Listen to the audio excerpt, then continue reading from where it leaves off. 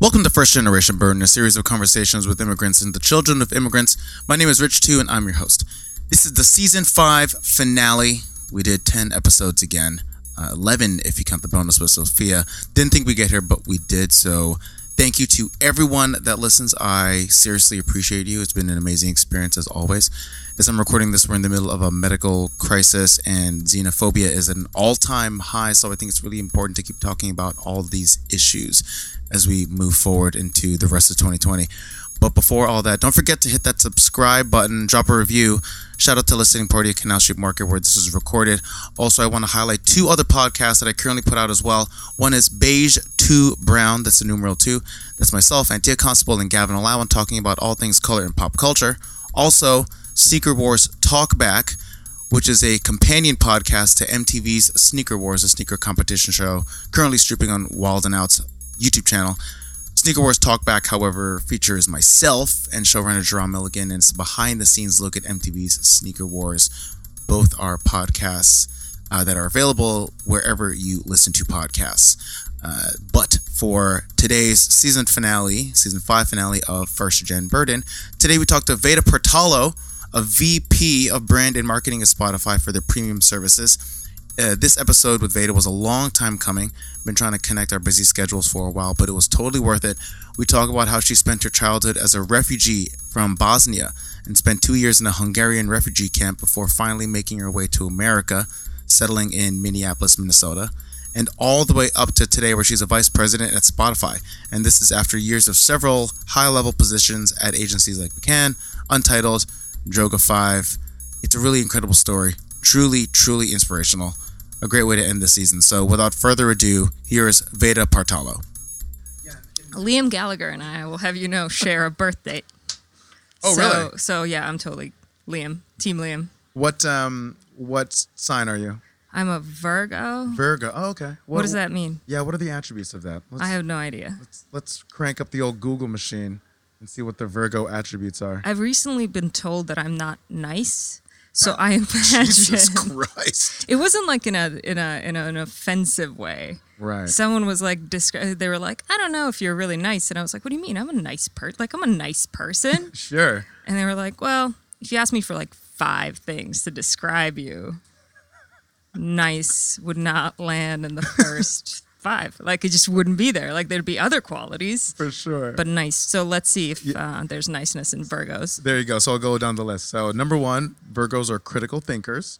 A Virgo will go through all possible elements of thinking before making a decision. You can give me a yes or no, affirmative, whatever. Depends on the occasion, I think. Sure. Virgos are hardworking. I would say that. Depends on the occasion, I'm sure. They're amazing artists. Yeah, Leonard Cohen and I also share a birthday. There you go. Shout out to Leonard Cohen. Yeah, him and Liam. They're very and musical. Stephen King. Oh, really? And Bill Murray's the last one, then I'm out. I'm out of knowing who else was born on September 21st. Speaking of Stephen King, I watched the first episode of The Outsider not too long ago. What did you think? The supernatural aspect of it, right towards the end of the episode, I was like, oh, Jason Bateman, I want to feel for this guy. Yeah. I like the twist, the psychological twist. I'm having trouble just maintaining being up with all the content, but I do like it, and I think it's quite well done. Have you read much Stephen King before? No, not really. I'm not a horror guy or like a Stephen King guy in general. I'm not going to spoil it, but I will say, unless you're like a Stephen King person, yes, you're going to slowly get more and more disappointed with the show. Okay, so it just depends on how much investment you want to give it. Okay, so let's spoiler alert for the audience right now. Okay. Because that said, I don't give a shit either way, so just spoil it for me. I don't care. It just gets freakier and then more obviously freakier, like almost Cousin It level. Oh, really? Yeah. Cousin It level. So we're close. It's getting close-ish to that. Into like a body horror space, because it kind of starts there, right? A little bit. Yeah, so just you wait. It just gets more kind of obvious horror. Like, it started off so well, and I was so impressed by it, and I was like, oh, okay. And Bateman directed the first 2 episodes. He's so good. He's good. He directed the whole thing, but he could only do 2. So he's only in 2 episodes. Spoiler alert again. Interesting. Oh, he's only in 2 episodes? Does he die? I don't care. I truly don't care. He does die. He does die. Yeah. Got it. Do you watch Ozark? Yes. Love it. Love Absolutely Ozark. great. Absolutely great. Does he direct any of that? He does direct Ozark. Or he has directed Ozark. I know he's in an EP on that one as well. Who does he use for his fucking lighting? Because I can never He uses the see Fincher people. half the show. Like, 'cause and I don't know if it's my astigmatism or if it's just the way he lights things is so dark that unless you're watching it in like a pitch dark room Yeah. on a gigantic screen. For sure. I'm just like, can you fuckers can't turn a see it. light on? Yeah. I'm like, I live in New York City. There's light pollution from everywhere. I can't see what's going on. You know what I have? Okay, so this is it's humorous and at the same time really productive and useful. So when I set up my living room, I had a friend build out this like crazy couch like setup because I was like, I want it to look a very specific way. And so Yes. he built it. And then I'm like, fuck, I don't want it to be like focused around a TV. So I removed the idea of a TV completely from it. Gotcha. And then I after remove the idea of a TV. yeah, there's no room for it in that space. Yes. But then, of course, after a month, I'm just a human being. I want to watch TV. So now what I have is this hidden TV that's literally on like a little rolly cart, like in high school when the substitute teacher's in and it's like, Mrs. Thompson's sick today, we're going to watch a movie. Like I have a little rolly cart that sits in the closet with the TV. And then when it's TV time, I just roll that fucker out. I actually like that strategy. It's really nice. Yeah, it's kind of a tiny house type of strategy, like a Murphy bed approach to a TV. Yes, it's exactly that. How big is the TV? Like 50 inch. Oh, yeah, it's a decent sized TV. Yeah. Do you do a projector as well? I also have a projector in my bedroom for nighttime. It's too bright in my apartment for a projector. Yeah, I know. I can't even turn it on until like 8 p.m. Yeah, I mean, by 8 p.m. I'm asleep. Yeah, for I'm sure. a woman over 35, man. I'm a man approaching 40, so yeah, I can't do Yeah, it. yeah. Sleep. Sleep is what I am Sleep. after 8 p.m. I've only realized the power of sleep, I think, probably the past 2 years. It's wonderful. It's great. Yeah. I love sleep. I don't understand those people who are really proud of like 6 hours of sleep. Like they come into work and they're like, I slept for 6 hours and went to the gym. I know. did all this shit. And I was like, I slept for 9. I'm still tired. We were just talking about in the previous recording session the past few years once we exited out of hustle culture Yeah. and hustle mindset, when people were proud to lose sleep over something, and now we're focused more on mental health and you know the positive attributes of that from a work-life balance or / just life balance. Now everyone's a appreciate Gwyneth sleep. Paltrow. We're all goop. Everyone's a goop. Everyone's a goop. Everyone's gooping. That may be the name of the episode. Everyone's gooping. It's true though. Everyone's gooping. Oh my God. So Veda Partalo, Yes. thank you so much for coming by. I know we were trying to make this happen for a minute. Yeah. Sorry, man. No, I'm sorry. Oh, actually, why is anyone sorry? Who cares? Yeah, we made it happen. Look at us. Hell yeah, we're here, It's existing Saturday in the same space. afternoon, New York City. We're happy. There's like a party going on of people shopping. Yes, which is what you want. Yeah. And also, I'm grateful to our mutual friend Adam Garcia I for know. introducing us. He is the gift that keeps on giving. I did not realize until I listened to the podcast of you two talking how far you guys go back.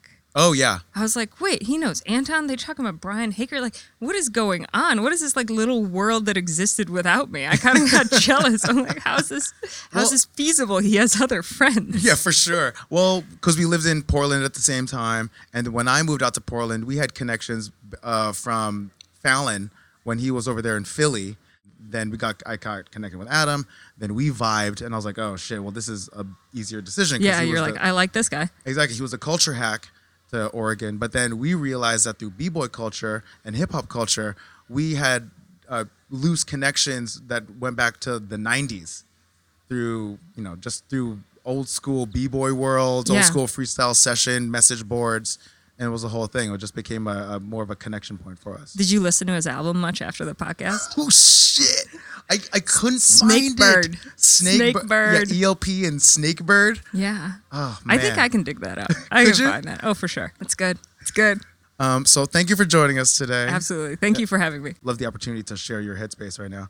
The way we begin the podcast is for our illustrious guests to say a little bit about who they are and where they're from. I'd love for you to kick it off there. Yeah.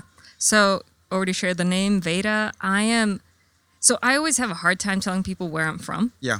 Just because I don't really anymore feel like I'm from anywhere, and I'm sure a lot of people have talked about this Sure. as immigrants. So I was born in Bosnia, Yes. and I was there until I was 12. We then spent a year and a half in a refugee camp in Hungary. Then after that, we immigrated into Minneapolis. I went to high Can we school. unpack that just a little bit? Oh yeah, which you just tell me Yeah. which moment you want to unpack. Like recently, I was having this thing, which might kind of give you a sense of like my family and everybody else. But my mom and dad have retired, and like all American retirees, they now live in Florida. But because they're still Bosnians, they spend the summer in Bosnia and then the rest of the year in Florida. And so last summer, my dad was like fixing up our old house. And so like From Bosnia? Yeah. He's Your back, Bosnian house. Yeah. So they're back in Bosnia, literally like they're like renovating the bathroom. And forgive my ignorance, Bosnia-Herzegovina? Yes. Okay. Yes. So Bosnia was a state within Yugoslavia. There was a civil war inside of Bosnia. Then it like splintered into if you go down to Bosnia, it's called like 4 different countries Got it. there. But no, like Google Maps won't recognize that. Like that's not a thing. Yeah, for the sure. rest of the world's like, sure, people, you guys can organize yourself however you want. Yeah, exactly. It's I can imagine like the 360 camera just driving around for street view. Dude, it's a strange. I mean, I have love and admiration for that place, but I also have moments where I'm like, that's a fucking shithole that I'm from. And I can hold both. I can hold both. Yeah, absolutely. Because it's not, you know what I mean? It's not like great one way or another. It does.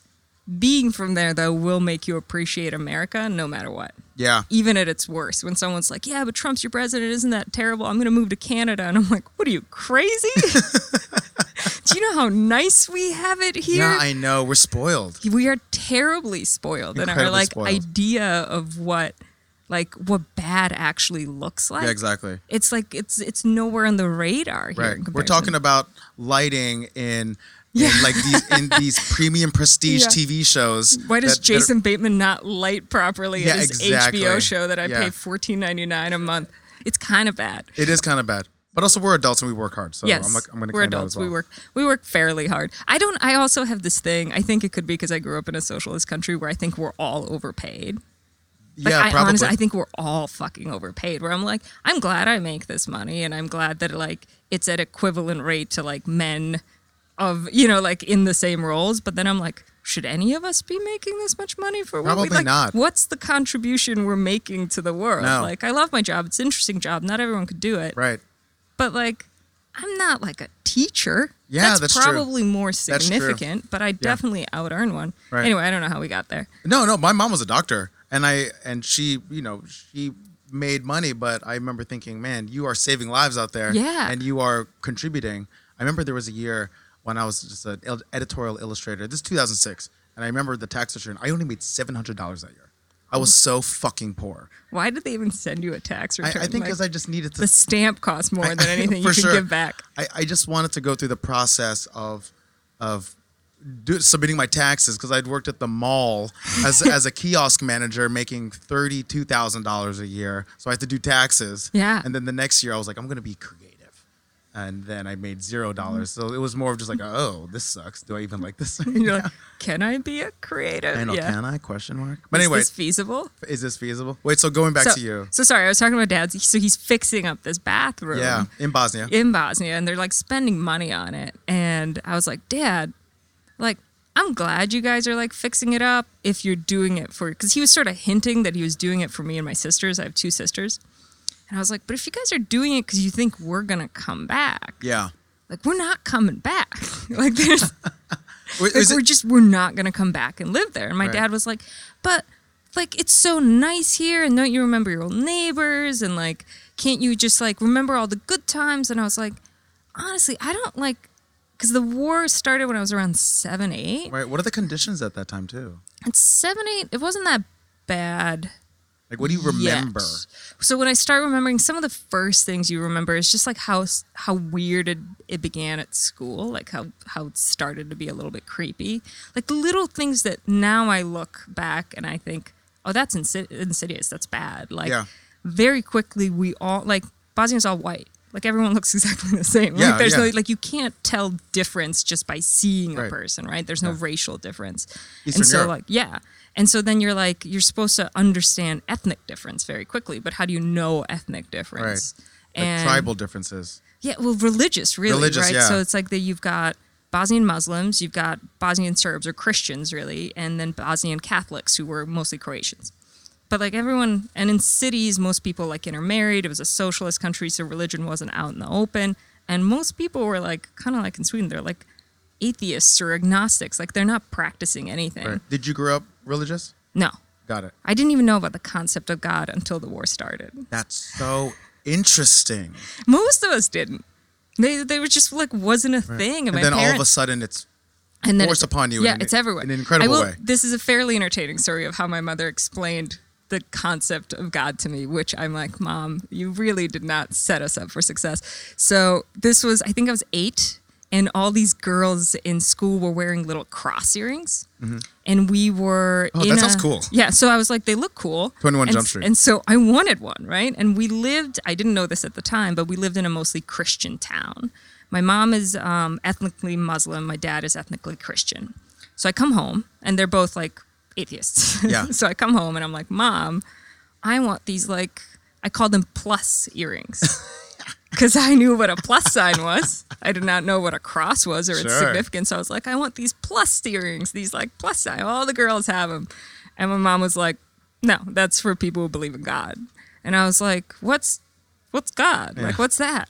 And I was just old enough to know, like, we had Santa for New Year's, not for Christmas, because there was no Christmas in Bosnia. Okay. And so she was like, you know how some kids still believe in Santa, but you know that Santa's not real. Like, you're old enough. And my sister and I were like, yeah. And she was like, well, God's like a year-round Santa that people believe in that goes around granting daily wishes. We know he's not real, but some people still believe in him. People who believe in God wear those earrings. And I was like, oh, I don't want that stupid earring.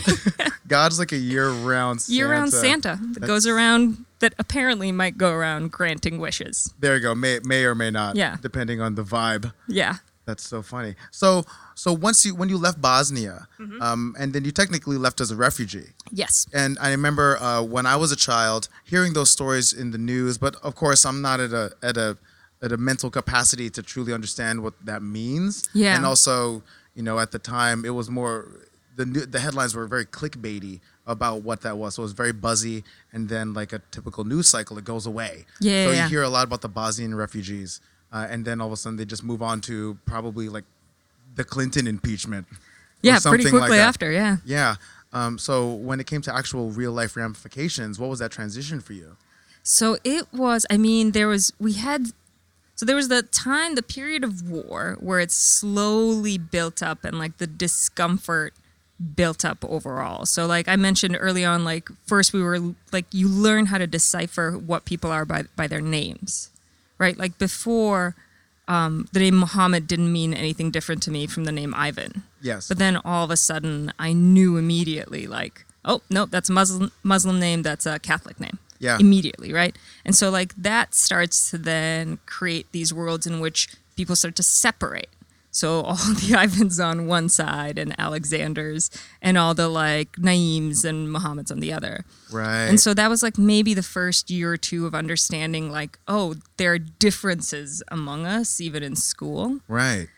And then what was your school integrated in that? It was, every school was integrated because there was only public schools. Gotcha. And we were mixed. And so that being mixed at that time was almost like being biracial in the 60s in the US, right? Like it was not a common thing necessarily. And then slowly the Muslims in our hometown started to depart. Yep. And so my mom's side of the family was constantly under threat, and they started to feel like they had to go. Oh my gosh. And so majority of like my mom's side of the family immigrated, some to Germany, some to Sweden, who I now see all the time because I work for Spotify. It's a Swedish company. I'm in Stockholm once a month. So I'm always seeing my cousins, which is great. Oh, that's cool. I got people everywhere, man. I got people in Australia. I got people in Canada, both the French part and the English part. Like we're everywhere. So that's the one nice thing of a diaspora is you start to feel like a really global person. You got cousins in every part of the world. That's pretty dope. Yeah. It is kind of nice. But then also you've got cousins that are always asking you for money from every part of the world. Because that's Less also dope. a very Bosnian custom. Like, you don't have any kids, Veda? Come on, help Yeah, out. for sure. That's a Filipino thing too. Yeah. My parents are also prepping me to fully like fund their next home in retirement. They're like, that's just what you do. We're adults now and we're old and you and your sister are grown up and now pay for us. Yep. Yeah, that's a very like... I can vibe on that. I'm okay with it. I'm like, if I ever have kids, I'm totally going to like lead them to believe that that is the way to do it. Yes. Yeah, you have to. You have to take care of your elders. Anyway, so families started to really break apart, like the extended family. And then it started to get progressively worse and worse and worse, which was like weekly bombings. We had no power for months on end. Food ran out. What would you hear at night? Would you hear the bombings at night? You'd hear, mostly at night, you'd hear gunshots. If you were going to get bombed, usually there's sirens. And so like you'd hear like similar here to what, you know that every Wednesday, I think it's at like 1 or 2 p.m., first Wednesday of the month, they do the test. That's the one thing that I realized I still have like some PTSD of.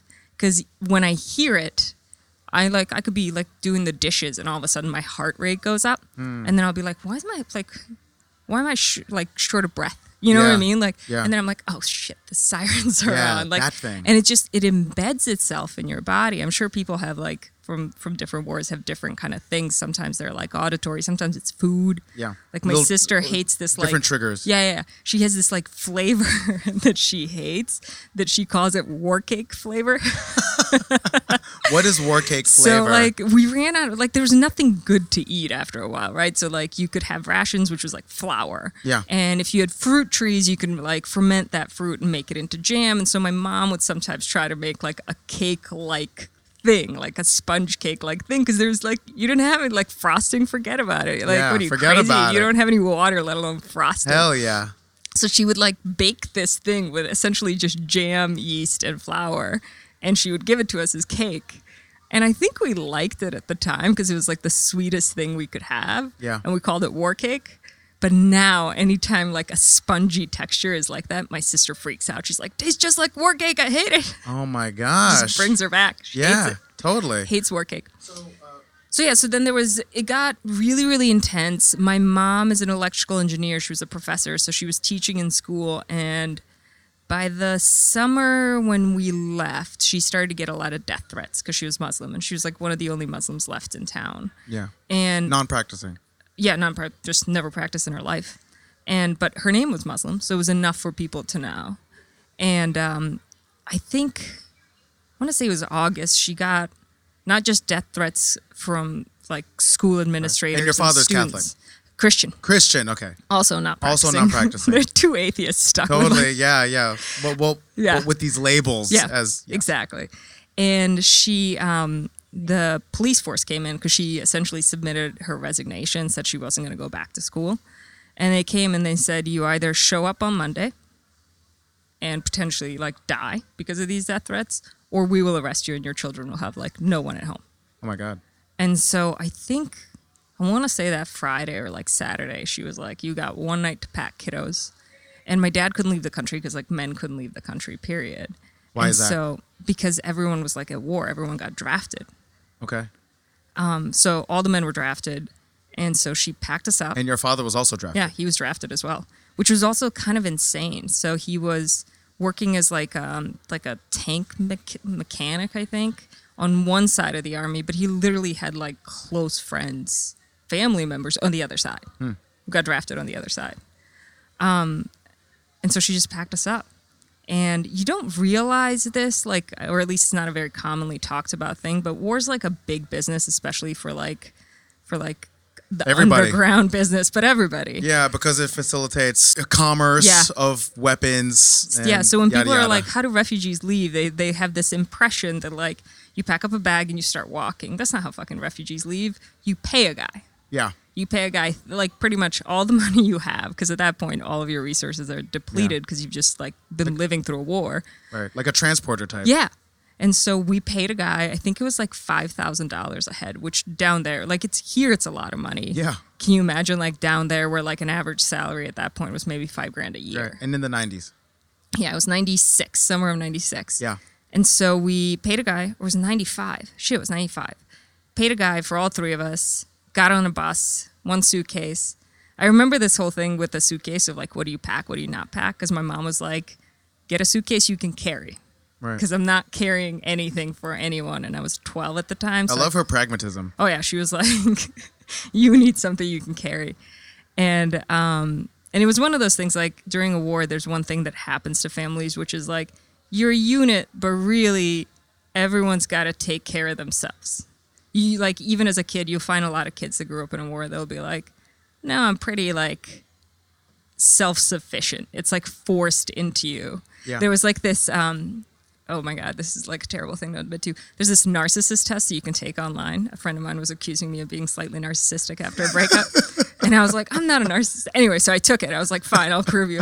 And one of the Score like qualities, A++ on. but literally one of the like narcissistic qualities is self-sufficiency. And I was 8 out of 8. Everything else, thank God, was like low. So I'm clearly not. But I'm like, There you why go. is this out of whack? And so I sent it to my sisters, and they took it, and it was the same thing. And I was like, this stupid BuzzFeed test is like culturally biased. It wasn't even a buzz. I think it was like a legit test.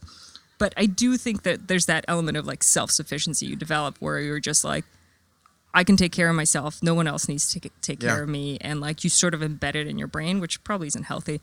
Anyway, so we leave on this bus. Our bus actually got kidnapped on the way out, which my is gosh. kind of insane in Yeah. itself and a different story. For sure. And we got held for a week, and then we were released. But to what end? Held why? I think we Kidnapped got. why? I think the bus was trying to go through kind of a red line zone between where two armies were fighting. Got it, okay. And so I think the Serb soldiers at the time, pulled us into this high school and held us there. For your protection or for political reasons? I don't know. Okay. Like nobody really knows. I mean, there was a lot of panic because everyone thought like Or they wanted to use you as leverage? maybe, but there was also a lot of stories of just like mass murders. So Sure. we're like, maybe they'll just kill us all, and this is like the end of the road. This is as far as we got. That potentially could have happened. The crazy thing is, like, there was, so this is, I laugh talking about it, but it is real. Like, there was Yeah. people who overheard these soldiers talking about, like, what do we do with all of them? I think there was like 80 of us on the bus. Wow. And the fact that it was summer actually mattered because they were like, we can't get rid of 80 bodies in the summer quickly enough. Right. It was just like, because the bodies would rot. It would You'll be too hard. decompose Yeah. too quickly. Yeah, it's too hard to work on. Literally, the fact that it was August was like scope's the too large. Can't saving- deal it. Yeah, Can't do it. Yeah, it was the saving grace. And then the mobsters that we paid to get through actually got wind of the fact that the bus had been kidnapped. They sent a different bus with a different bus driver after 7 days, like negotiated it somehow. And we got out and we got to the Hungarian border. Because the mobsters want to keep their Yeah, reputation. they're like, well, I think the payment worked too. Like you get 50% up front and 50% when they get to the Bosnian border. Because like it. our cousins were paying for us. And so I think so they they have wanted vested interest too. They wanted the other half the payment. Wow. You're blowing my mind. I know. So big This is business amazing. war. So we get to the Hungarian border and we had immigration papers to get into Sweden because we have aunts in Sweden. I mentioned like family there. And Sweden had kind of a progressive-ish policy for immigration at that time where anyone with like higher degrees could get in. And my mom had 2 PhDs. And so they were like, perfect. But that time, that week where we got kidnapped was actually the same week where the peace agreement in Dayton got signed. Wow. And so when we crossed over... Talk about timing. I know, shit timing, man. When we crossed over into Hungary, our papers were no longer legit because we weren't officially refugees anymore. Now we were just illegal immigrants because officially the country was at peace. Wow. Okay. And so because of that, our papers weren't valid. We couldn't move into Stockholm. Like we couldn't go north. So we got held in Hungary at a refugee camp in a little shit town called Békéscsaba. It was such a terrible place, it's still open, I believe, and Syrian refugees live in it now. That like For how long? How long has it been open? How long were you there? Year and a half. A year and a half. A long time. We got stuck. There was And no way this to is get a out. camp environment? Yeah, it's like imagine the world's worst like campus that's fully like fenced in with barbed wire fencing, and it's like you've got 80 rooms on one floor and one bathroom that everybody shares, and There's they a free range jail. and they jam in like 10 to 15 people per room. It's like you just walk in, it's just bunk beds left and right, without any like sorting of like based on gender or families. They don't Yeah. give a shit. They're like everybody in there. Later, I like did some research and found out that like the Hungarian government was essentially getting money to have these camps, but the way they were getting paid is per head. So like the UN would give them, I don't know, like $5,000 a year. Oh, so they would get subsidized based on population, and so then they would pocket the money, but overcrowd. Yeah, it was in their interest. Yeah, they're like, let's It's bring a scam. Yeah. Well, it's a business. It's a business. Terrible, terrible, evil business. It's like for-profit prisons in America. Exactly. Right? You've seen the film Kids for Cash? No. Kids for Cash. It came out, I think, in 2014, 2015. It was a similar thing where it was privatized youth jails, where there was a judge or like I guess a series of judges or a few of them where they were incentivized through similar means, to similar just ship systems. these kids into Exactly, for like low-level crimes, like things that they should have just like given them a slap on the wrist and send them back home. They would basically send them to juvie. People are the worst. People are the worst. Just the worst. Yeah. There's one of my colleagues. I love him. His name's Will Hope. And that's his most common phrase. People are the worst. Period. Anytime anything happens, you just hear from Will Hope. People are the worst. The worst. There you go. So after we get into the camp camps. experience. And we were there for a year and a half, played a lot of chess, no school, none of that. And then we immigrated into Minneapolis. Okay. We had some cousins in America, and they were in Minneapolis. But how do you navigate that? How do you even? Oh man, I just remember my first. There's two distinct memories. My first day of school. One is I thought I was extremely well dressed because I was so excited that I still fit into my. Do you know the brand Kappa? Very popular with Eastern Europeans who appreciate soccer. Shout out to Vetements when they brought back Kappa. Yes, but in 1996, I think at this point, or was it 7? Yeah. Like this was not a thing in American high schools, man. Yeah, like, it wasn't. Yeah. No, it's just not a thing. I was head to toe. Head to toe Kappa. Yeah. Kappa tracksuit. Yeah, in Minneapolis. In high school, there was like predominantly Hmong and African American. Okay, yeah. And everyone was like, "What? What is this?" And the Hmong immigrants are Asian immigrants that also came into the Midwest. Yeah. Came usually in the 70s, so most of Yes. them were like first generation, born in America, but parents were like full on Hmong, still like acculturated. For sure. There was that Clint Eastwood movie. Yes, that was Gran about Torino. Gran Torino, yeah. It was Yes, on the tip indeed. of my tongue. Exactly that. Clint Eastwood, what a weird character. Man, I was like, is he helping or hurting? I have no idea. I think it was hurting. Like, I don't know that it was know. good. Yeah, that was a weird one. Yeah, All he's I a know weird is one. like most of my Hmong friends did not like it.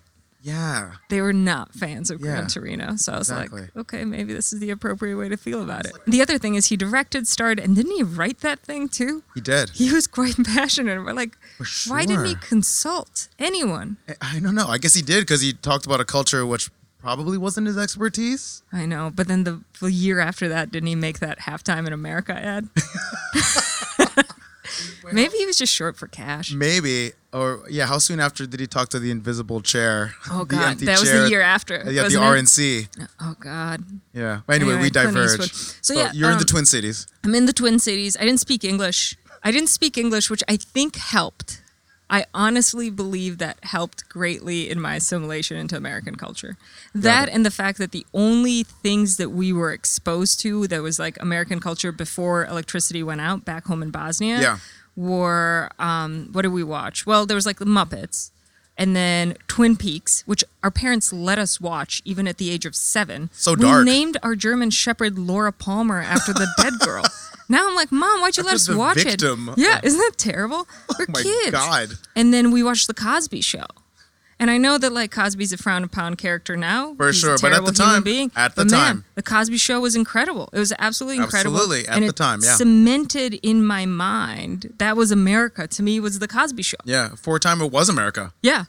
Yeah. I mean, it was for me. And then I Legit. came into like this African American high school. I did not know we lived in the hood. We lived in the hood. Who knew that Minneapolis even has a fucking hood? Exactly. It does. But there's a big hip hop culture in Minneapolis as well. Yes. Which I know you're entrenched in. Well, I would not use the words entrenched. Okay. I think A I part was, of. Yeah, I think I was accidentally swept into. Were you into hip hop in Bosnia as well? No. No. I mean, one. Because you were in Kappa, so you're one step closer. A lot of spin jackets Yeah, bought at Marshalls from Kappa. Yeah, oh man. Well, the thing is, like, I was by the time the power started going out was like maybe 91, 92, which means like the last music that reached over to us was like Tina Turner and Michael Jackson. Got it. And then like the connection to America cut off. And then it's like I teleported into 97. At that point, I think Tupac had just gotten shot. Yes. And Biggie was dead yeah, by that point. I think like I had missed You missed a big segment. everything. I mean, I missed Simpsons being a popular TV show. I didn't know what that was. Right. I missed Nirvana. Oh, I I almost wore a know- Nirvana shirt today. Like I missed everything. It was like you put me in a basement for 7 years and then I popped out being like, "Hey guys, what's going on?" And now you work at Spotify. I know it took me So a while to catch wild. up, There you but go. you know, you don't have to know a lot about catalog music to work at Spotify. No, No, that's just fair enough. you do. But hey, music is there's all sorts of music for everybody out That's there. true. I don't have to know including that me. much about music to work at MTV either. So My artist of the decade was Willie Nelson. that's what's up. I know. I was like, okay, Willie and I, we've been rolling deep apparently for 10 years, Wow. which was I found that a bit surprising. Kanye was number 2. I also found that surprising. Huh, tight. I thought it's a weird duo. Maybe they should do a little collab. Yeah. I Willie think and Kanye. those two have been in each other's ecosystems. I could see that maybe up in Wyoming. Sorry. So yeah, high school, I think mostly because a lot of black kids in my high school, a lot of them interested in rap music.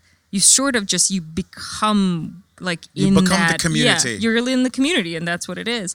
And so I became really good friends with a guy named Toki Wright, Yep. who was like a local rapper. He's now at the Berkeley School of Music. Okay. And he sort of started Did he also to do weave in- Hamburger Helper? The Hamburger Helper mixtape? Am I mixing that up? I don't know. Okay. I can't say one way or another. Okay. I'll keep Yeah. talking. I'm going to look that up. Look up Toki Wright. The other person I became really close friends with is a man named Stefan Alexander, who's known as like POS, who's in a crew called Doomtree. Shout out to Steph. Shout out to Doomtree. Yeah, good people. I love him. Steph and I are still really, really close friends. And then that sort of led into this world where I met Adam Garcia and a few other people, just like random kids and DJs. And then as I started college, I ended up getting like a studio space with a bunch of folks who were running this magazine called Life Sucks Die. Life Sucks Die. It was like a graffiti / rap magazine. You would love this thing. You should look it up. I know. Life Sucks Die magazine. I love that. And it was ran by a guy named Wes Winship, who now runs Burlesque Design. Mike Davis, who is like rolls with Adam Garcia. He's also a designer. Oh, tight. And Yeah, I George think- Thompson III, who's like an incredible painter in LA. It's just amazing. But they also started this thing called Dre Day. Dre Day. Okay. Yeah. But like the song, Dre Day. No, the like Completely event different. celebrating Dre's birthday, and they like ran this thing for 10 years, That's which really was like cool. parties all over the world celebrating Dre's birthday. They're a cool crew. So Life ha- Sucks Die. So then what was your interaction with them? Like, were you working on events with them, or you were just like, this was just a crew that y'all rolled together? I think we were just a part of I can't even say I was a part of their crew. I felt like I was always on the outskirts of all of these different people. At the time, Oh yeah, Toki was involved with was he? with Hamburger Helper. There you go. You know more than I do. You know more than I do. There you go. So we were in high school together, and that's sort of how it all connected. I don't know Toki at all, but Yeah. aside from you and Adam. But He's yeah. such a lovely human being. You should interview him, although he's should. not really a son of any immigrants. But That's okay. It'd be yeah, good just to for talk. a different one. Yeah. Yeah, he can tell you a lot about. Yeah, he's just an incredible human being. So the place where I was heavily engaged was local politics, and that was like Toki was too. Because when we were kids, we met this man. I got into a little bit of trouble, not a ton, but there was a couple of my friends who were Hmong got expelled from school. And the reason they got expelled was not because they were bad students for any reason, but because they had to take care of their younger siblings when their parents were working, which Right. means they weren't in school. Right. And so they got expelled because they missed too many days. Right.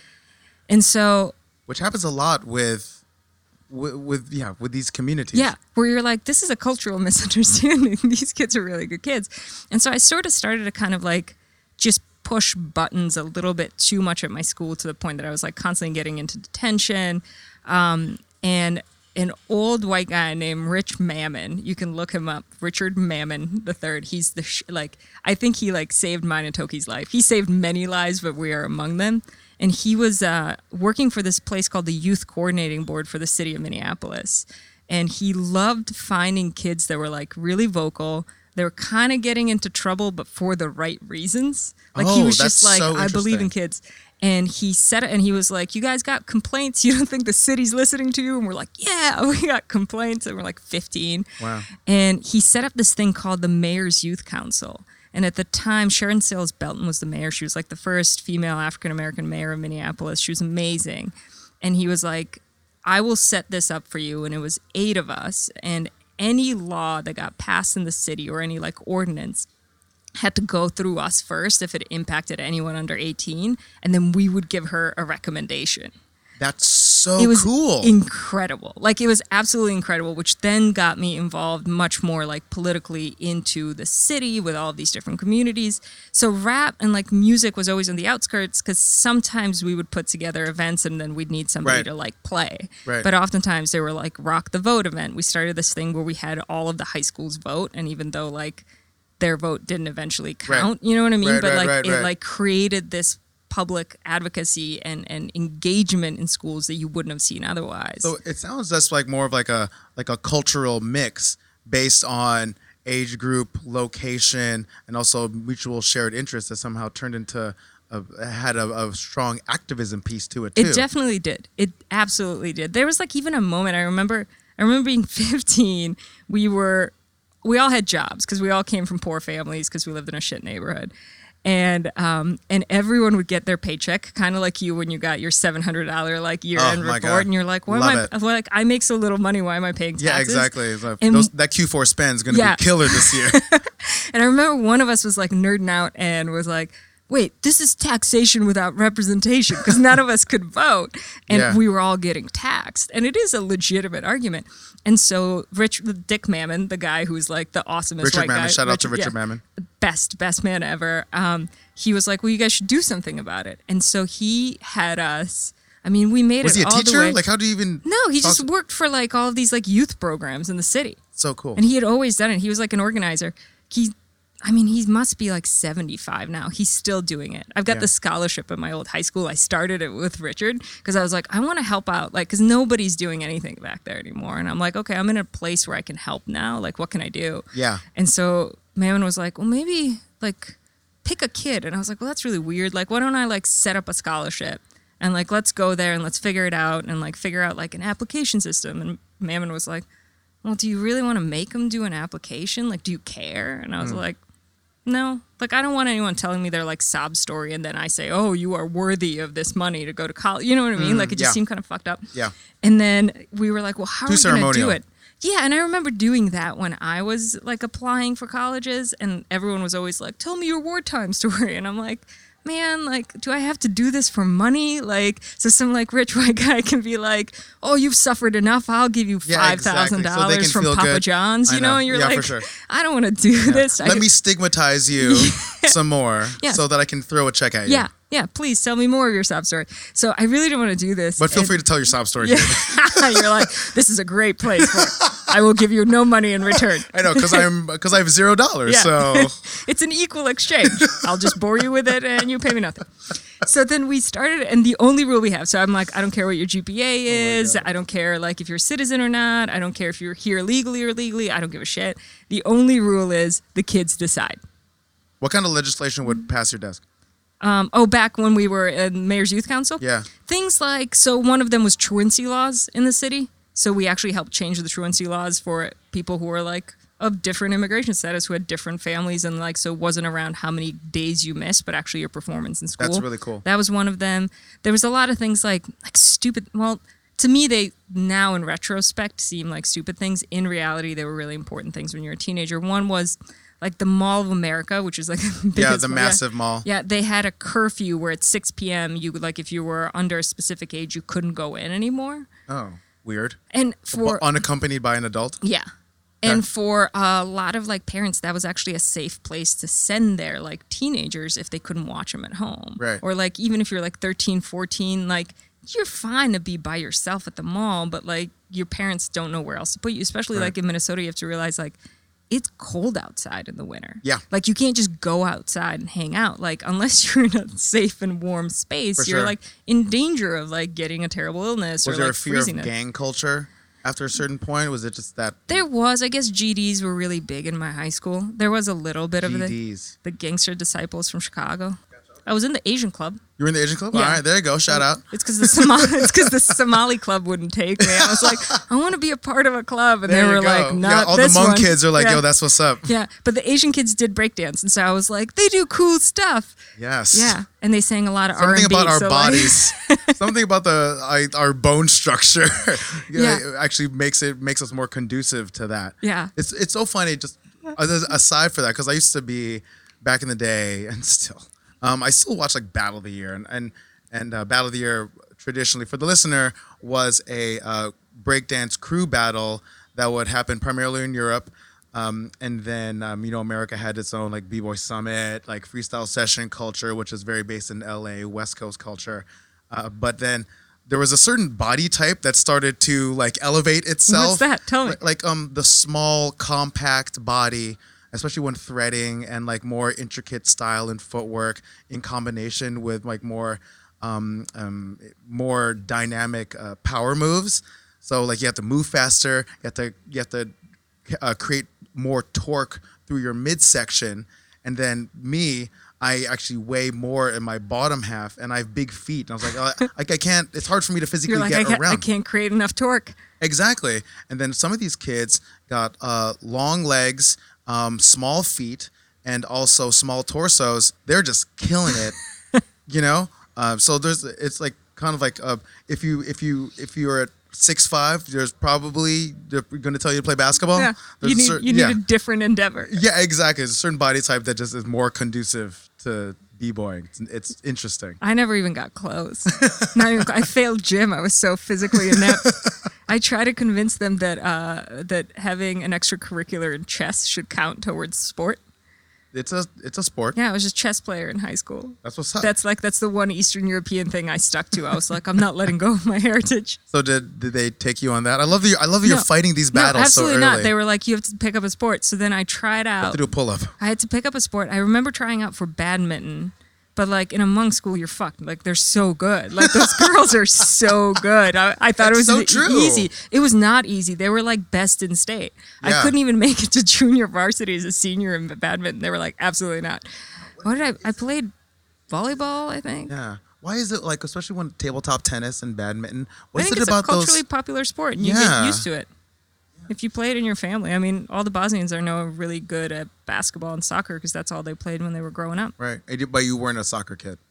No, Yeah. I just wasn't a sporty kid. Yeah. Like I was Me like neither. I was the kid walking around with a clipboard trying to organize everybody.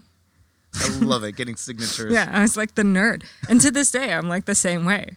That's Even what's up. now in music, like my area of expertise is not that on the creative side. It's much more on like the strategic side. Yeah. Oh wait. So I Yeah. have to jump into that. So okay. So Yeah. a bit of a fast forward.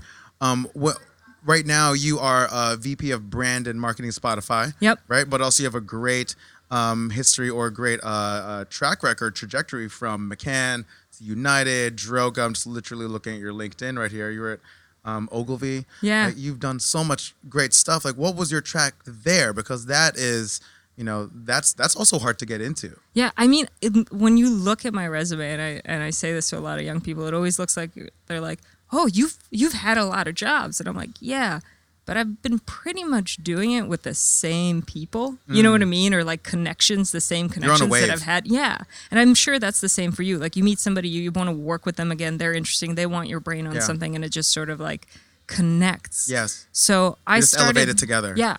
I started in advertising. I was working at a nightclub after college called First Avenue, where In Prince, Minneapolis? where Prince shot Purple Rain. That's so dope. I was there for years. I love that job more than anything else in the world. Lake But, Minnetonka. yeah. Cleanse yourself. Cleanse yourself. And then he's like, that's not Lake Minnetonka. Yeah. honey." Apollonia swam, was yeah. such a Swam fool. in a dirty lake, Apollonia. So I worked at First Ave for a couple of years. I was the publicist there.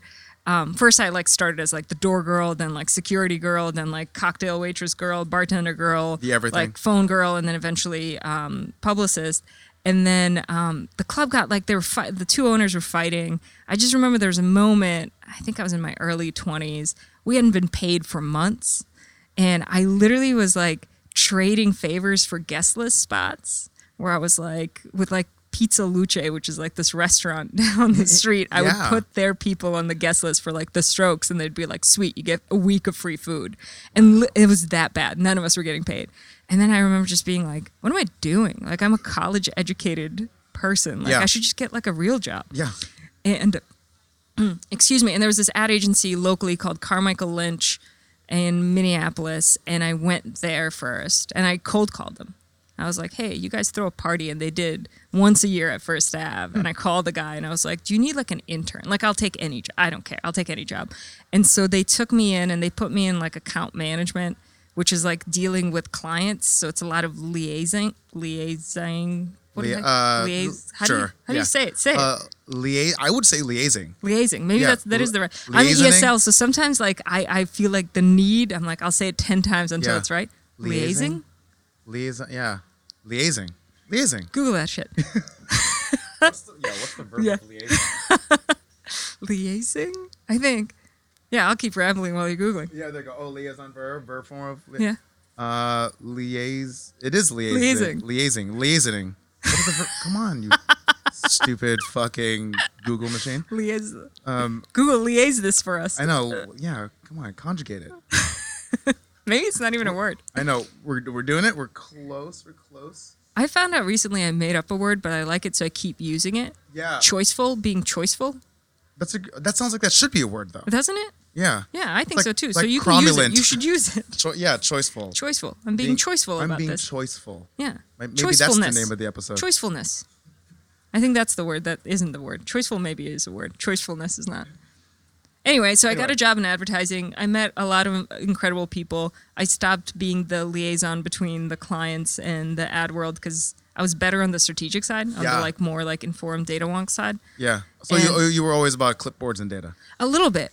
Like I stayed a chess player through and through. That's cool. Yeah. And like I can think creatively. I think like a good data interpreter needs to be able to like think creatively. Really? But I was always more, and maybe this comes from like my time in working in politics a little bit. I was always interested in polling and how people made decisions and what drove one kind of impression over another and how do people form their perceptions. And a lot of that is social psych, but a lot of social psych is like knowledge of economics and business models and all that stuff. Right. Well, so can I ask in terms of strategy and also the way that you deal with identity, I was watching your TEDx Yukon talk. Yeah. And it was first of all, it was a great talk. Thanks, man. It was great content. And I think, especially in the pre-Trump era, the idea of dealing with identity from a corporate perspective, what my struggle is sometimes is within large corporate structures, and I'm not talking about the structure that I'm in or a structure you're in, but I think it's systemic. Yeah. Like the individuals often don't deal with their own identities within the organization, but organizations are often tasked with creating content that addresses identity in some capacity. So if we can't be honest with ourselves within our organizations, how can we be honest to the audience that we're trying to speak to? There's that disconnect. Yeah. Right? And especially now it's such... I think right now there's such like a bright light on identity. Like, was it yesterday was Friday? Thursday night I went to see Malcolm Gladwell talk to Ezra Klein about Ezra's new book, which I think is like Why We're Polarized or something like that. Was he interviewing? Malcolm was interviewing Ezra. Oh, gotcha. And the first question Malcolm said was like, hey, can you list all of your identities for me? And then list them in order of what's most important to you and least important. And Ezra went through like vegan, Jewish, father, like all this stuff. And the one thing he brought up that I thought was interesting, because I personally, I have this fear of identity politics like seeping into every part of our lives or like it's a slippery slope. Yeah, or just like assigning identity to myself in every, like the fact that I'm Bosnian, right? Or the fact that I'm a refugee. Is that relevant at all moments in my life? Yes. You know what I mean? Like yes. The way I make a decision at work or, you know what I mean? Or like do I have to think about this again? Yeah, it's the fact that I'm a refugee completely irrelevant. Yeah. But sometimes it does come up. Like recently I had a person say to me at work, they were like genuine. I don't think this comment was said to be offensive. I think they were just kind of saying like, oh, do you think that you're a bit more like direct at work because you're Bosnian? And so like you make the face, and now I think about it, I'm like, actually, there is a directness to Bosnian culture, the way we communicate. Even that TEDx talk, I opened with the proverb, which is common there, which is tell the truth and run. There's like an immediate directness. And I work for a Swedish company where there isn't an immediate directness. And so I'm like, is that person saying that to offend me? No. They're actually saying something that is a truism. Like, there is a directness to this culture. But then I was like, but I'm also a New Yorker. Yes. And like, there's a directness. Like, I've been in New York since 2008. Like, I went back to Minneapolis for a little bit, but I've been here for over a decade. And so I'm like, could it be that I'm actually a New Yorker that the directness is coming from? Like, I'm sure it all adds into each other. Yeah. And then I'm like, itself. wait, I'm like an executive at this company. Yeah. Name me one executive here who isn't direct. Maybe it's just a leadership trait, like, and so, like, it could be any of these things. And instead of me being like, oh, how dare they?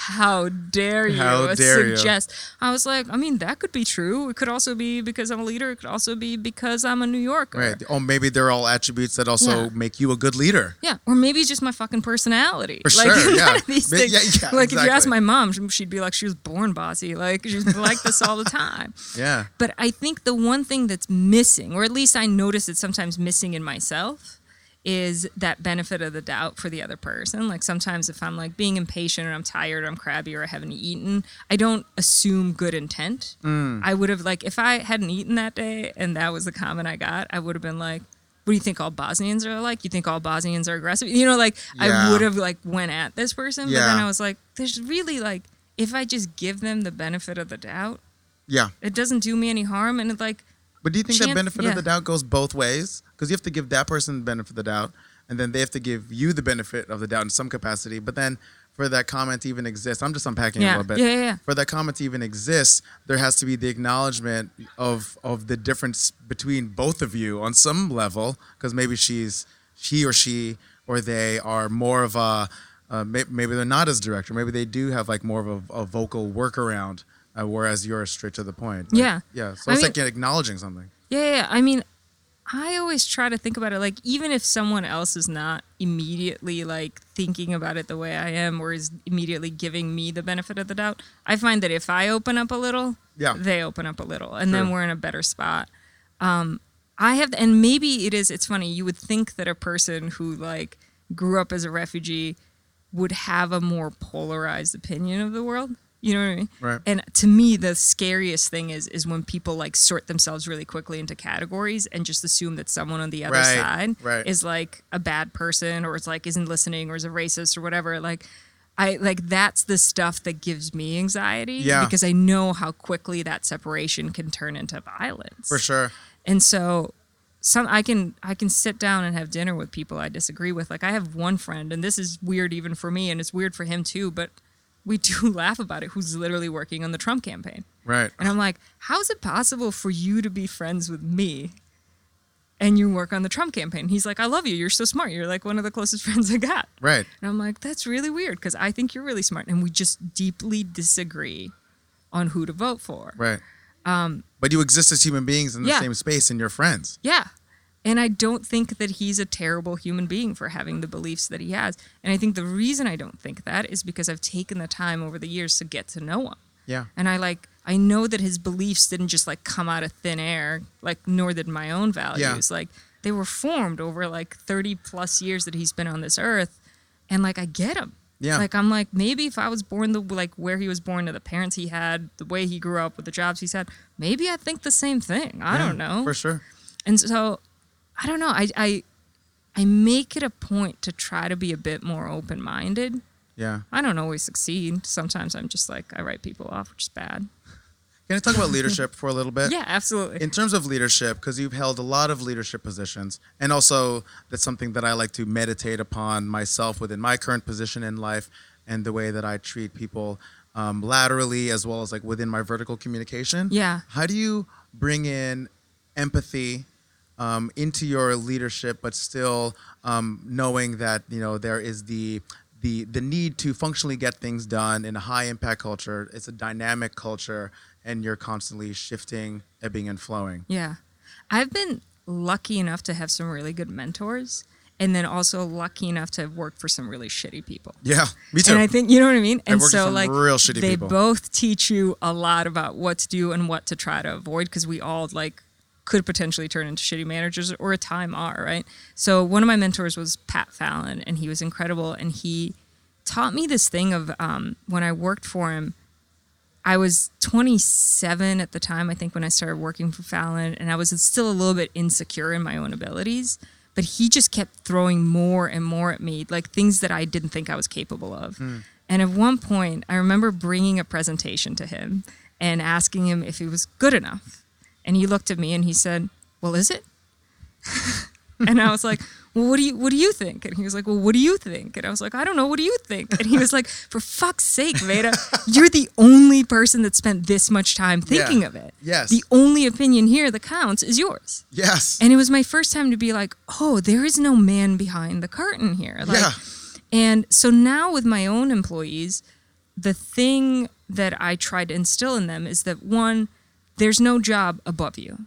Like, sometimes you will be asked to do things that you think are completely, like, unattainable for you. But I have enough trust in you that you could do it, and that's why I'm giving it to you. But I also hold them accountable that there is no job below them. And maybe this is where, like, refugee, immigrant, just be grateful you have a job thing comes in. Yeah, where I'm I feel that way too. Yeah, where I'm like, sometimes I'll ask you to do things that you don't think you're capable of, and sometimes I'm going to ask you to do things that you think you've outgrown. And the reality is, like, you have to do both. I, as a leader, have to do both. We all have to do it all.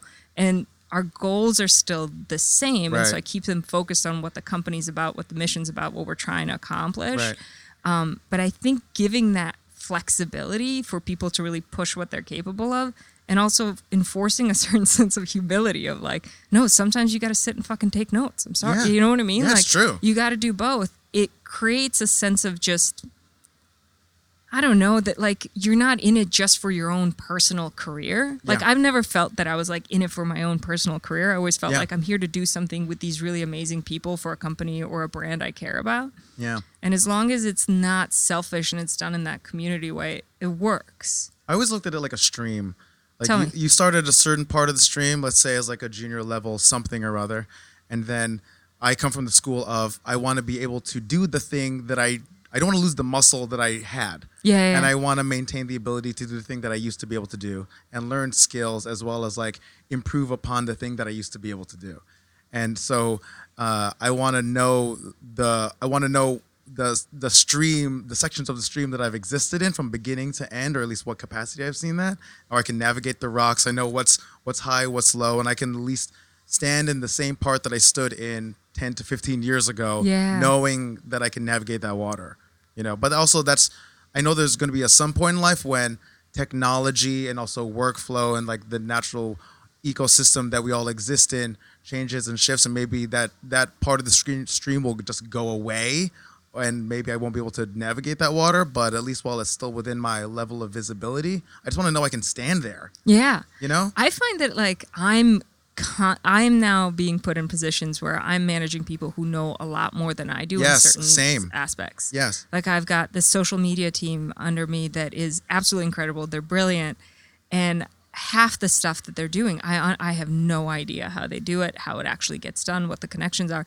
And my role is more to empower them, make sure they've got what they need, trust in them, and also encourage them. I think the biggest thing I ask is that they take risks more frequently, because they also tend to be slightly on the safe side, as much as one can be working for a music company. But you know what I mean? They're still a little bit, like, antsy when it comes to risk taking, and so that's the thing that I'm pushing. But I don't know that part of the stream. I don't know it, and I can't know it. And when shit hits the fan, it's like we got to bring help from the outside or from someone else within to help, because I'm getting to that point, and I don't know if you feel this in your career, where you're like, I can't do every part of the job. Like Jason Bateman can't do the fucking lighting. No, we can't do the lighting. He's trusting that guy with the lighting or gal, and or maybe that's the aesthetic he's going for. But, like, when you can't do a piece, it really I like it because it's really humbling and it makes you slightly insecure about your own ability. And and it's good. For sure. Yeah. For me, when it comes to, like, those pieces, like, I know there was that sneaker show that I was talking about earlier off mic, where I had the amazing opportunity to pitch a show and then see it greenlit. But then, you know, we're filming this thing with amazing partners, like, that are in front of the camera, amazing partners are behind the camera, but I'm seeing pieces of the stream that I haven't always had visibility to. Yeah.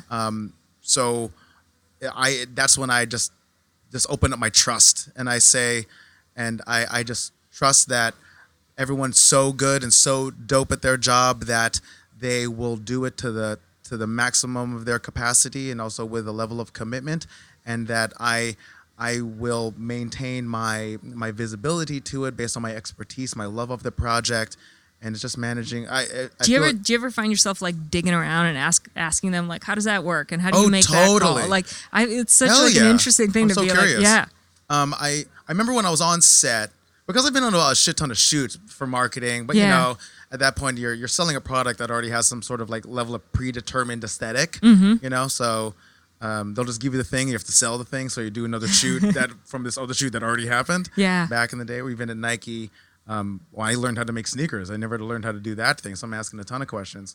But for this, when we were on set, I was working with my boy Jarrah, who was a showrunner on it. Shout out to Jarrah Milligan. He's also on Astronomy Club on Netflix. 100% rating on Rotten Tomatoes, so he's dope. Nice. Yeah, it was his set. Because he's the director, showrunner, and also Corey Midgarden is the executive director or executive producer on it, and he knows how to make TV. Those two dudes know the fuck out of making TV, making media. I know how to sell it, design to it. I'm an expert in the sneaker space, so but I'm on set just snapping away, taking BTS photos, so that I have something to do on set. Otherwise, I'm just gonna be annoying the fuck out of them. Yeah. Where I'm just like, are you sure you're blocking that right? Are you sure that all this stuff? I just wanted to give my hands something to do.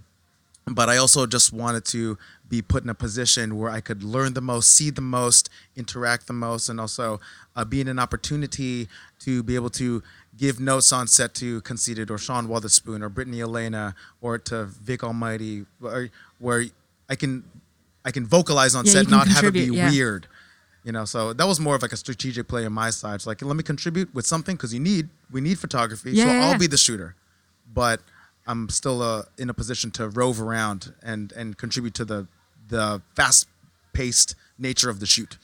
And you bring up a really good point, which is like you can.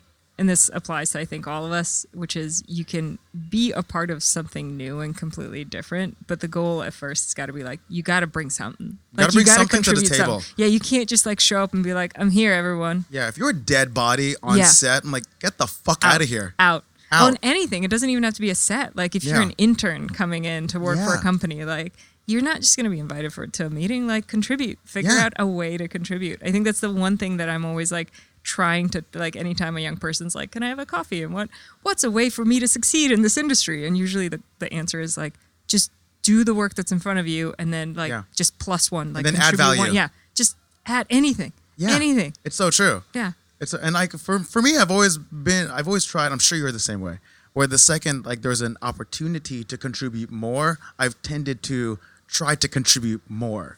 Yeah, but you don't even notice it. Like, it's not even that strategic. I don't know. Like, for me, true. it's always like, I really like it. I'm really interested in this. I feel like this could get done or needs to get done. No one's doing it. I'm just going to do it. Right. You're interested in it. Yeah, it never feels like, oh, I'm going to slyly execute this thing and then bring it in front of my boss. Which is the slimy part of it. Yeah. Yeah, and I'm not slimy. Yeah, but that's why it's like chase the stuff that you're interested in and you inherently find yourself doing it. Totally. Like my guess is you enjoy photography, so like behind the scenes shooting is actually really fun for you. Oh, for sure. No, I got yelled at by Billy Porter the other day. It was kind of dope. Or not yelled at. It was more of like a bucket list thing for me. I just wanted to again contribute something and offer a skill set that otherwise the budget hadn't allowed for. So I was like, I can contribute 2 hours of my time. Yeah. You're like, I can do this. I can do this. Yeah. I was like, there's nothing below your job. Yeah. You know, I would typically hire for this.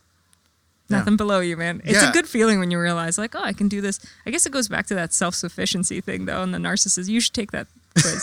Send me a link. You should take it right now. Tell me how you do. Shit. It's actually too long for you to take it right now. Is but it maybe really? in the... Yeah, I bet. I want you to take it. Just see how it goes.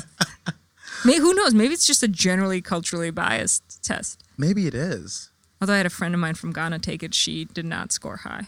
Oh, really? Yeah. Oh, wow. What do you think was the differences there? Or do you want to? You don't even have to surmise that. So just pull up her results, start sharing it live on air. Let's talk about it. So I would love to talk a little bit about what you currently do at Spotify. You can talk within that whatever capacity you want to. But I mean, I can't talk a ton. Yeah, don't. Sadly, Then don't. Then don't. That's the one I thing. can't talk about my shit either. Yeah. How do you navigate your industry? It's an so I jumped from advertising to client side, which might be interesting to some people who have made that transition. Yeah. We have agency people listening to this. Yeah. So I was in agencies for a long time. I worked at Droga. After Droga, I was there when David sold the first time, when he sold to WME.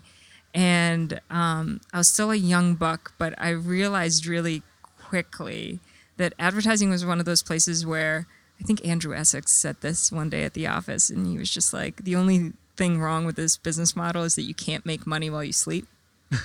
Because it's a billable, like it's an hours billable thing.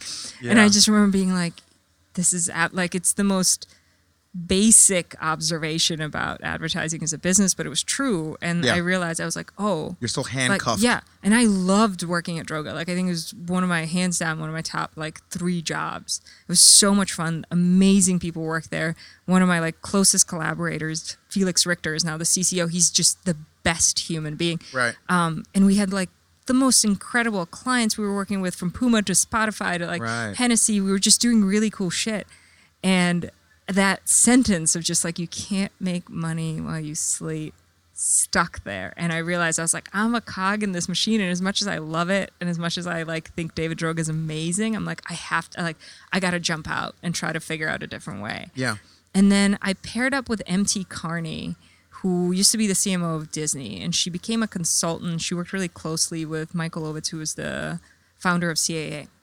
And so we started consulting for a lot of tech companies. The talent agency. Yeah. And Michael's a legend, so sometimes being around him, just hearing him talk was enough to just suck up all the knowledge. So I spent 2.5 years as a partner in her company, and some of the work we did actually did work for Spotify. Yeah. Which is how I ended up meeting quite a few people. And that was it, Untitled? Yeah. Okay. And I ended up meeting quite a few people, and my current boss was my kind of client. He was the person that I worked with really closely during those years in 2013. And then it was I think it was a 6-month gig. We worked really closely together. I went to McCann afterwards to head up their strategy department in New York, and we just stayed in touch. Yeah. And anytime he had some sort of a random marketing or advertising related idea, he would hit me up and be like, is this a good idea? What do you think of this idea? Yeah. What do you think about this idea? And sometimes the idea was great, and other times I'd be like, no, you cannot. Absolutely not. Absolutely not. This is the worst idea I've ever heard.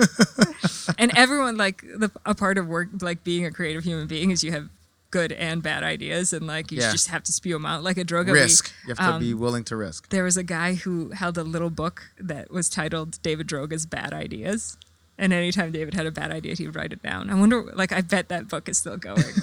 Someone needs to publish that thing. That's great. Yeah. I mean, everyone's got bad ideas. Anyway, so we just stayed in touch, and then I had been in McCann for 1.5 years. And he called me up and was just like, I need somebody to run all brand and marketing efforts for Premium, which is the subscription side of the business.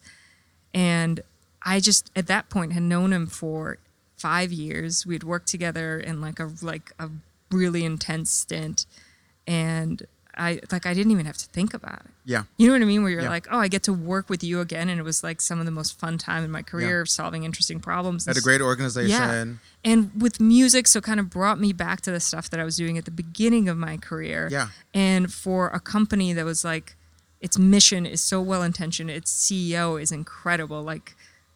So it was one of those things where I was just said yes immediately. I think there's barely any negotiation happening. Sure. Which I think maybe other people should negotiate better than I did. I was just really excited.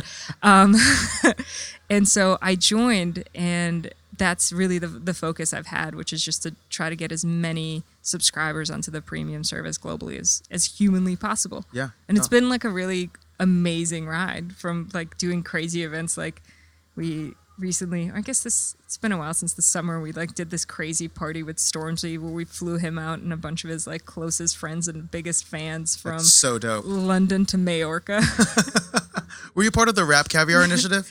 Yeah, I mean, everyone collaborates on Rap Caviar because it's one of our content brands. Yeah. No, it's beautiful. Beautiful branding. Yeah. So it's great. Rap Caviar. I think we've been you'll notice some of the other playlists that have just Viva Latinos just blowing up as Latin music takes over.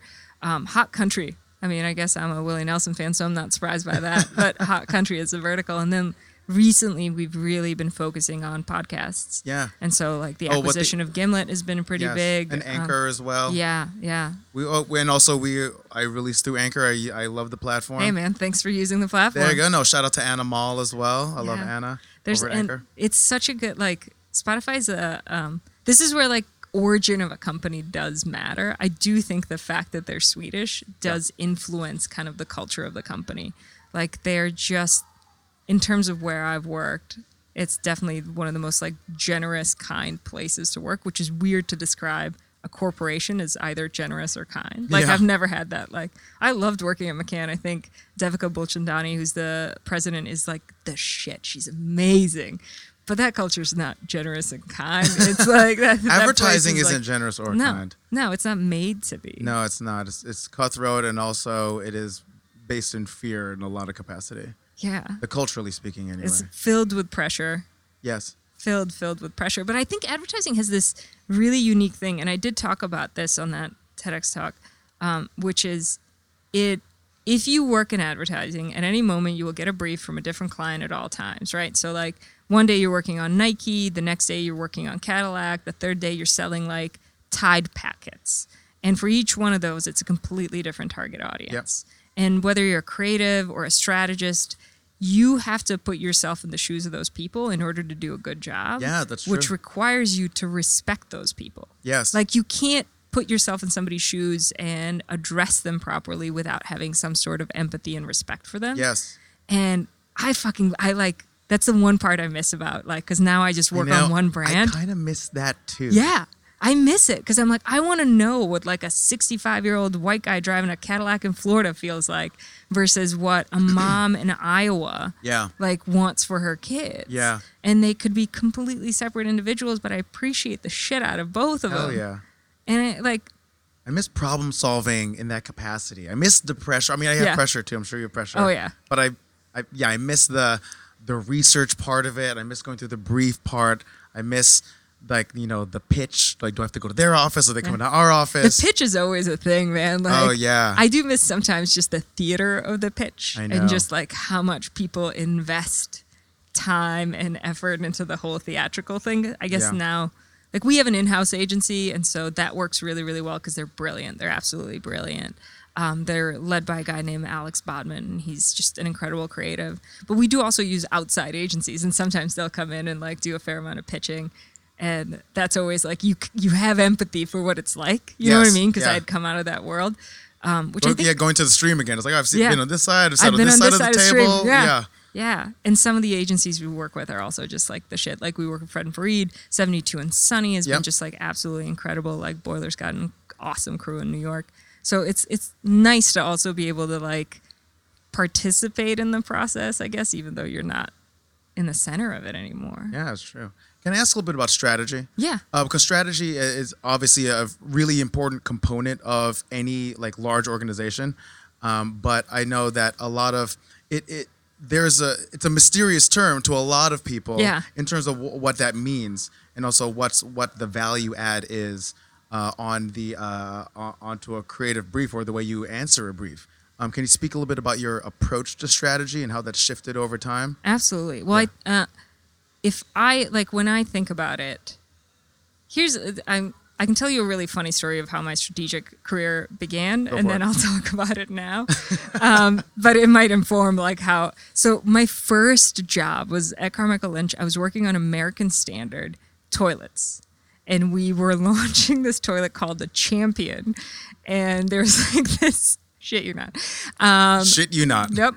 You don't make this shit up. So the Champion, we launched it. The sales weren't really like amazing post-launch, and they had like bought a TV like flight and all this stuff, which for a toilet you don't usually do. Yeah. Anyway, Wow. so they were realizing Going that, ham on like, these toilets. this incredible campaign they made, which was really incredible, wasn't necessarily like selling these toilets.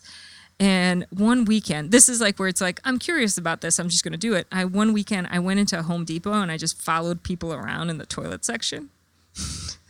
Because that's good what usage of time. Yeah, I was like, Research. Yeah, research. I wanted to see what happens. At least hopefully you expense the trip. Yeah. Over and there. yeah, what do you expense? The hot dog that you like buy at the front.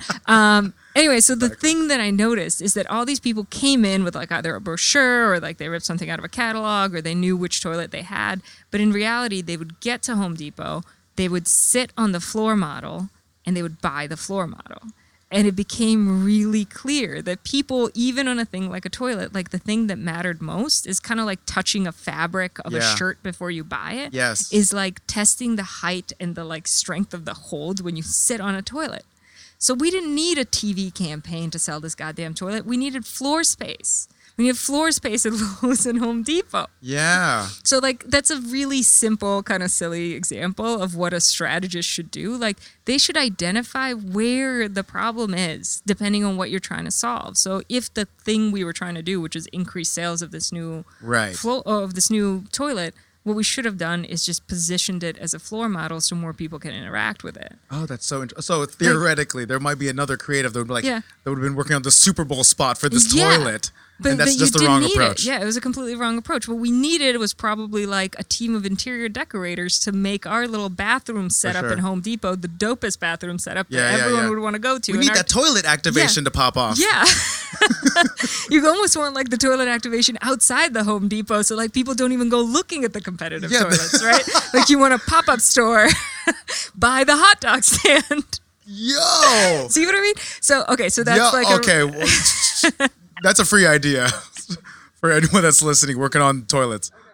So now, obviously, after post-toilet, in a post-toilet ecosystem, post-toilet world. I've made it, Mom. Yeah, exactly. We're post-impeachment, post-toilet world. Like, what does that mean, like, for a large corporate strategy? What are you doing? Yeah. So most companies, I think, kind of have similar areas of expertise that they try to get their like VPs especially to focus on. One of them is understanding international markets, right? So like the way you would bring a product to market in say Abu Dhabi or in Singapore is very different from what it might be expected in like a Paris or London, right? So knowing your audiences well enough to tailor the product or the marketing or the message to those groups, right? Yeah. So before a creative brief's written, you sort of have to know that. And sometimes it's even like small stuff, right? Like for a shoot, like if you're shooting for the Middle East, you got to make sure like the women's arms and legs are covered. Like just even knowing enough cultural like nuance, right? Second bit is, I know we did a fair amount of this at Droga for any sort of like launch of new products. It's just knowing how to appropriately price something. Yeah. It seems so simple, but it is like that math is absolutely insane. And there's like business strategy teams that are working solely on that. I remember, and while I was at Nike, because footwear, there's so many models that exist in the marketplace. And also like the racks are so stacked that you would have to play within these very specific financial parameters of like, let's say the Paul George is priced at $100, and then I guess Giannis is now 100, 110. Paul George is like $10 up, and then be like KD $10 up. Oh no, Kyrie, then KD, then LeBron does a bigger uptick, and then Jordan does a bigger uptick. Yeah. But then everyone technically is still for the exact same sport. So the price points get so specific within like even within a $5 range of each other. It's like that's its own science. Yeah, I mean, I remember working on Puma and us having conversations around even level of marketing investment between their lifestyle goods versus performance goods. Because like in a consumer's mind, right, like whether you're talking Puma or Adidas or Nike, you sort of want them to be known as like for the thing that they're credible at, which is sport. Yep. But then at the same time, these companies make a shit ton of money just selling the lifestyle good. So Originals brings in a fair amount of money for Adidas, right? Right. But like how you balance out the investment there Not matters. unlike bags and perfume for like for these fashion companies. Clients, right. And like you can't cheapen a sport brand by over-indexing on lifestyle. Like I remember that like do you remember that Gucci Mane tweet where he said, "I don't trust any women carrying, or I don't take advice from any women carrying a Coach bag"? I do recall this, but do you recall this? I think it was also like Gucci's pairing with Gucci now. Yeah. But this was before. Anyway, I only bring this up because remember that era where like Gucci was sort of credible, and then they started to make those keychains, and then everyone had one. Yeah. So that was a strategic choice they made, right? They said, all right, the revenue that can come in from these like little tchotchkes is going to be significant enough that it could like build our portfolio up. But it was a poor strategic choice because essentially revenue came in from tchotchkes. They lost credibility in the luxury sector and no one was buying the $1,000 purse anymore. So everyone was buying this like $60 wallet or like keychain. Right. Because they already got a piece of the brand. Yeah. And it cheapened the brand for the few people who could afford the bigger thing. So like that's a strategic choice. What product are you putting out there and how much are you pricing it? Whereas like Supreme can put out a tchotchke and still price it at $1,000 and they're like, it still holds its like potency. Right. Because they came from the essence of disruption. Yeah. Where there was like these bunch of these street kids, like, kind of sweaty, gross kids, like smoking a shit ton of weed, just like, doing ollies in dirt. And they limited, I think just the fact that everything was completely limited and there's only so many of those. Whereas like Coach was like, anyone can buy like a wallet. I mean, my mom has a Coach wallet. She loves it. Yeah. She wanted it. We got her one, but both my sister and I were like, fuck, does she have to have one of those? Like, we'll buy her a Gucci wallet. Why does she want one of those? She wanted so one. Funny. Yeah, she wanted one. So like that's like a strategic choice that you're making in terms of like what's your product mix, what's the level of marketing investment you're going to have. Yeah. So like so now I'm sure that Coach has a bunch of creative briefs in which they're like find the right celebrity to help like upscale this brand that we've now washed out. Shout out to Coach. Yeah, and they're doing, you know what, Carlos Basile, their CMO is incredible. Yeah. He was behind the Equinox rebrand. He's so good. If anyone can do it, it's him. Like the fact that they brought out Michael B. Jordan to be like their main so good. Like I actually look at Michael B. I'm like, you don't need anybody else but him as the face of this brand right now because he's so hot right now. Anyway, so that's another strategic choice that you make.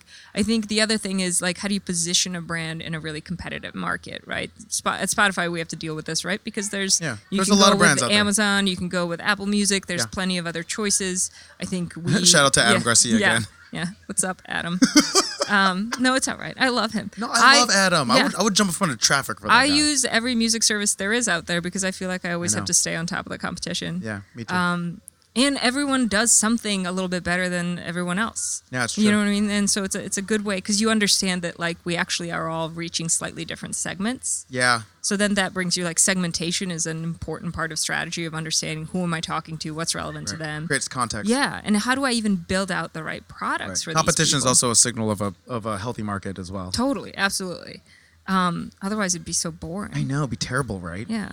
Although Tesla makes it kind of interesting, like he's out there making flamethrowers or whatever. Yeah, for sure, man. Yeah, those guys are killing it. Like you'd think they caught an L, but like no, they're like, well, no, the stock is at like $600 right now. Yeah, weren't they just evaluated like $100 billion? Like only I think it's $30 billion. I think they're right under Toyota. Under Toyota. Yeah. Oh, I thought they were okay. I don't know. It's okay. They beat out Volkswagen, which is incredible go. because Volkswagen Group has Porsche. Oh, yeah. Okay. It's tough to beat out Porsche. They're incredible. Yeah, I worked on Porsche for years. Another like strategic gig. That one was really interesting because we had to figure out how to essentially start to sell SUVs from a brand that's known only for sports cars without upsetting that core target audience. Yeah, but they did it. Yeah, but initially there was and I know this from just like reading about it, the first time they went out with the Cayenne, there was like an uproar. Right. Like the loyalists were like, no, because they were trying to sell it as like a grocery getter. Like they made this whole campaign that essentially like made it more mainstream. Right. And then the campaign after that, they I think the tagline on it was fathered by a sports car.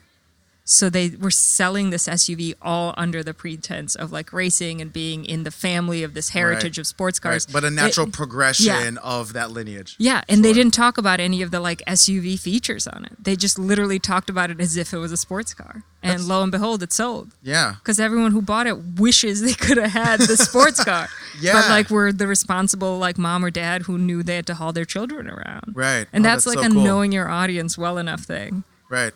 Oh, that's a great analogy. Yeah. Yeah. So that's strategy for you. It's a lot of like it's choiceful decision making that happens before a brief is ever made. Like, what is this product? How do we position it in terms of the competition? Who's the audience for it? How do they want it framed for them? So even if your audience is a bunch of moms in Kentucky, like maybe they want to feel, like they're that single lady in New York and how you sell them something, you got to make sure you're not making that Coach keychain. That's really what strategy comes down to. There you go. Yeah, got to make sure you're not making the Coach keychain. You don't want Gucci Mane tweeting about you. No, God, no. I definitely don't want him tweeting about us in that way. That was such a good tweet. That's so hilarious. And kind of legitimate. Yeah, for sure. Because how do you not respect Gucci? Well, I mean, as a human being, as a credible source. As a credible source, absolutely. As a credible source. I don't know the man. I don't know the man either. So it's like, I guess, what's your opinion? Like, should you just respect everyone up front? Oh, I mean, in what capacity? Just in general. Like, I respect. It's like, is it true all the time? I don't know. I think that there is the idea. I think we should be respectful of everyone. Yeah. Right. On the base level of empower people to make their decisions as long as they're not hurting others, all that jazz. But like there is the qualifier, as long as they're not hurting others. As long as they're not hurting others, right? So that's like the very base level, like sweeping across all of humanity. Yeah. But then when you get into the nuance of like, oh, is that person a shithead or not? Then I think it's tough because I think we're all shitheads in some capacity. Yeah. It's like, are you the more public shithead versus the less public shithead? Or in this moment, are you a shithead versus like later? You know what I do think though is that this is probably a harder conversation to have. We probably while we're running out of time, we hope we can't deep too hard into it. But within cancel culture, the idea of redemption is never discussed, and like cancel culture is like it's another prison, and the prison system without actual rehabilitation doesn't work. Yeah. So then how do you bring the idea of redemption within cancel culture and allow someone to come out of the prison of cancellation? And we haven't even broached that topic because there is no... Because you'll get canceled if you try. Exactly, because you get canceled if you try. Have you heard Sam Harris talk about this a little bit on his podcast? It's really like... It's pretty interesting. He got into a huge argument with Ezra Klein. And for me, it was interesting to listen to them because I respect both men and their opinions. Yes. But there is that pressure of like, we're so quick to cancel everyone, yet we're not quick to forgive or accept or like help people move past their like mistakes and own them and move past them. It was interesting also to like, did you watch Dave Chappelle talks about it, how like post-apartheid. Yeah. And Dave Chappelle has some interesting. I have a complicated opinion on Dave Chappelle too. Is it because of his most recent stand-up? It's because of his most recent stand-up. I'm just like, oh, come on, bro. Like you could have shown a bit more, but also he has an interesting take on Manny Pacquiao and the Philippines because his wife's Filipino. Yeah. Because he actually coalesced the idea of the emasculization or the emasculating, emasculization of males in the Philippines because of overseas workers. I was like, oh, bro, you hit the nugget, the truth nugget so hard. But then he still does some things which I don't love, but there's still truth there. It's hard. Well, it's interesting because I feel like you can't love anyone, even the people we love. Yeah. Wholly. You can't. You can't love every part of them. And we have this weird expectation. Like your family. Yeah. Dude, my dad is like a Republican. Yeah, my parents are Republicans too. And so I'm like, what am I not supposed to love my dad? Like, I get why he's a Republican. I get it. Hell yeah. I'm like, all right. Like, we can still talk about things. We can discuss them. Like, we try not to over talk about politics because then it gets a little too intense. Yeah, it's a little tough. But like, yeah, so in the conversation that Malcolm and Ezra had, there was a moment in which they talked about how politics, even 20 years ago, it was possible to be like a Democrat that was pro-life, and it was possible to be like a pro-choice Republican or like a conservative, financially conservative Democrat, and how we have now sorted ourselves so completely by like religion and certain like kind of decisions and values that are really, really important to us. Right. We weaponize our labels. And now the only thing, like, you have to fully sort or it's unacceptable. So you can't be a person that is progressive 90% of the time and hold 10% conservative values, because then you'll be called out and call out culture, because how dare you have these like conservative values, and then you're canceled. Even like people aren't allowed the space to actually like have differing opinions. That does concern me. It does actually concern me as I don't know if it's my age or my like origin, or just because this is like who I am or this moment in time. Yeah. But it just does feel like it's getting worse and worse. Yeah, I think it's a little bit of everything. I think because we have gone through things and we're not kids. Yeah. We're not kids anymore. And we want to I have a hunger for more nuanced conversation, partly why I do this exercise and why you're, why I'm so grateful for you being here, being a part of this exercise too. I want to be able to investigate things more. But yeah, it's like, how do you do that when society and media also are based in clickbait? Yeah. I was having this kind of an argument over dinner with an old friend of mine that I've been friends with for 18 years now. Mm-hmm. And we're going back and forth, and he really fucking pissed me off. And at one point, I was just like, dude, I don't even know if we'd be friends if we met right now. Like, that's what I said to him. Yeah. Because we were so far apart on this, like, idea. And he looked at me and he just said, but we did. So that's beside the point.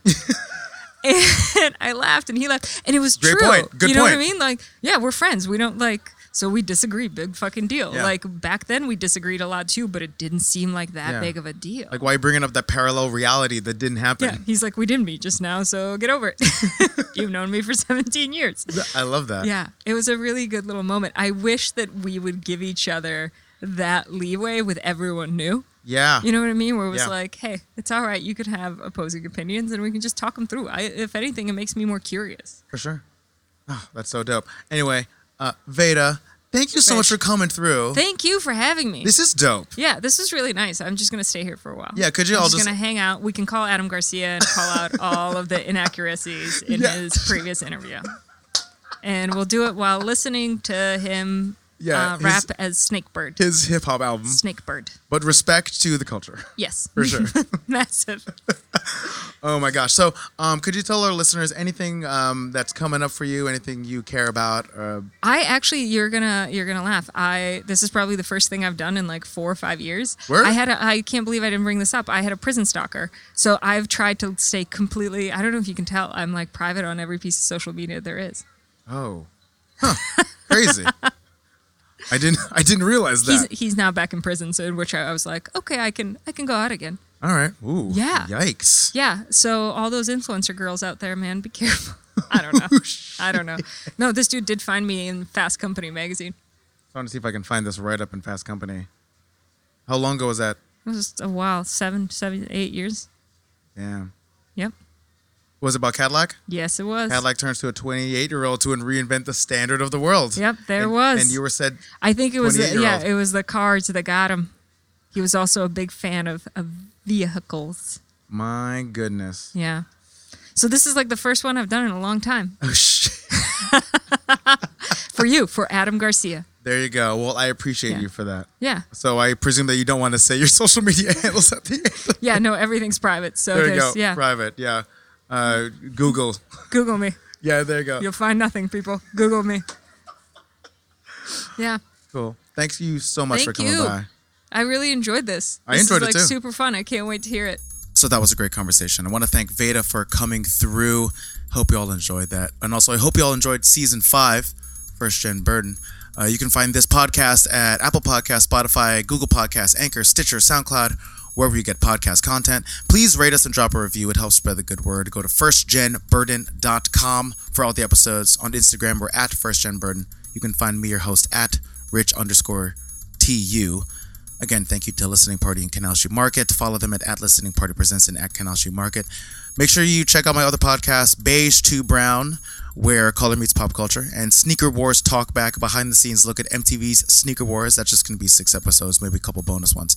That's currently streaming on Wild 'N Out's YouTube channel.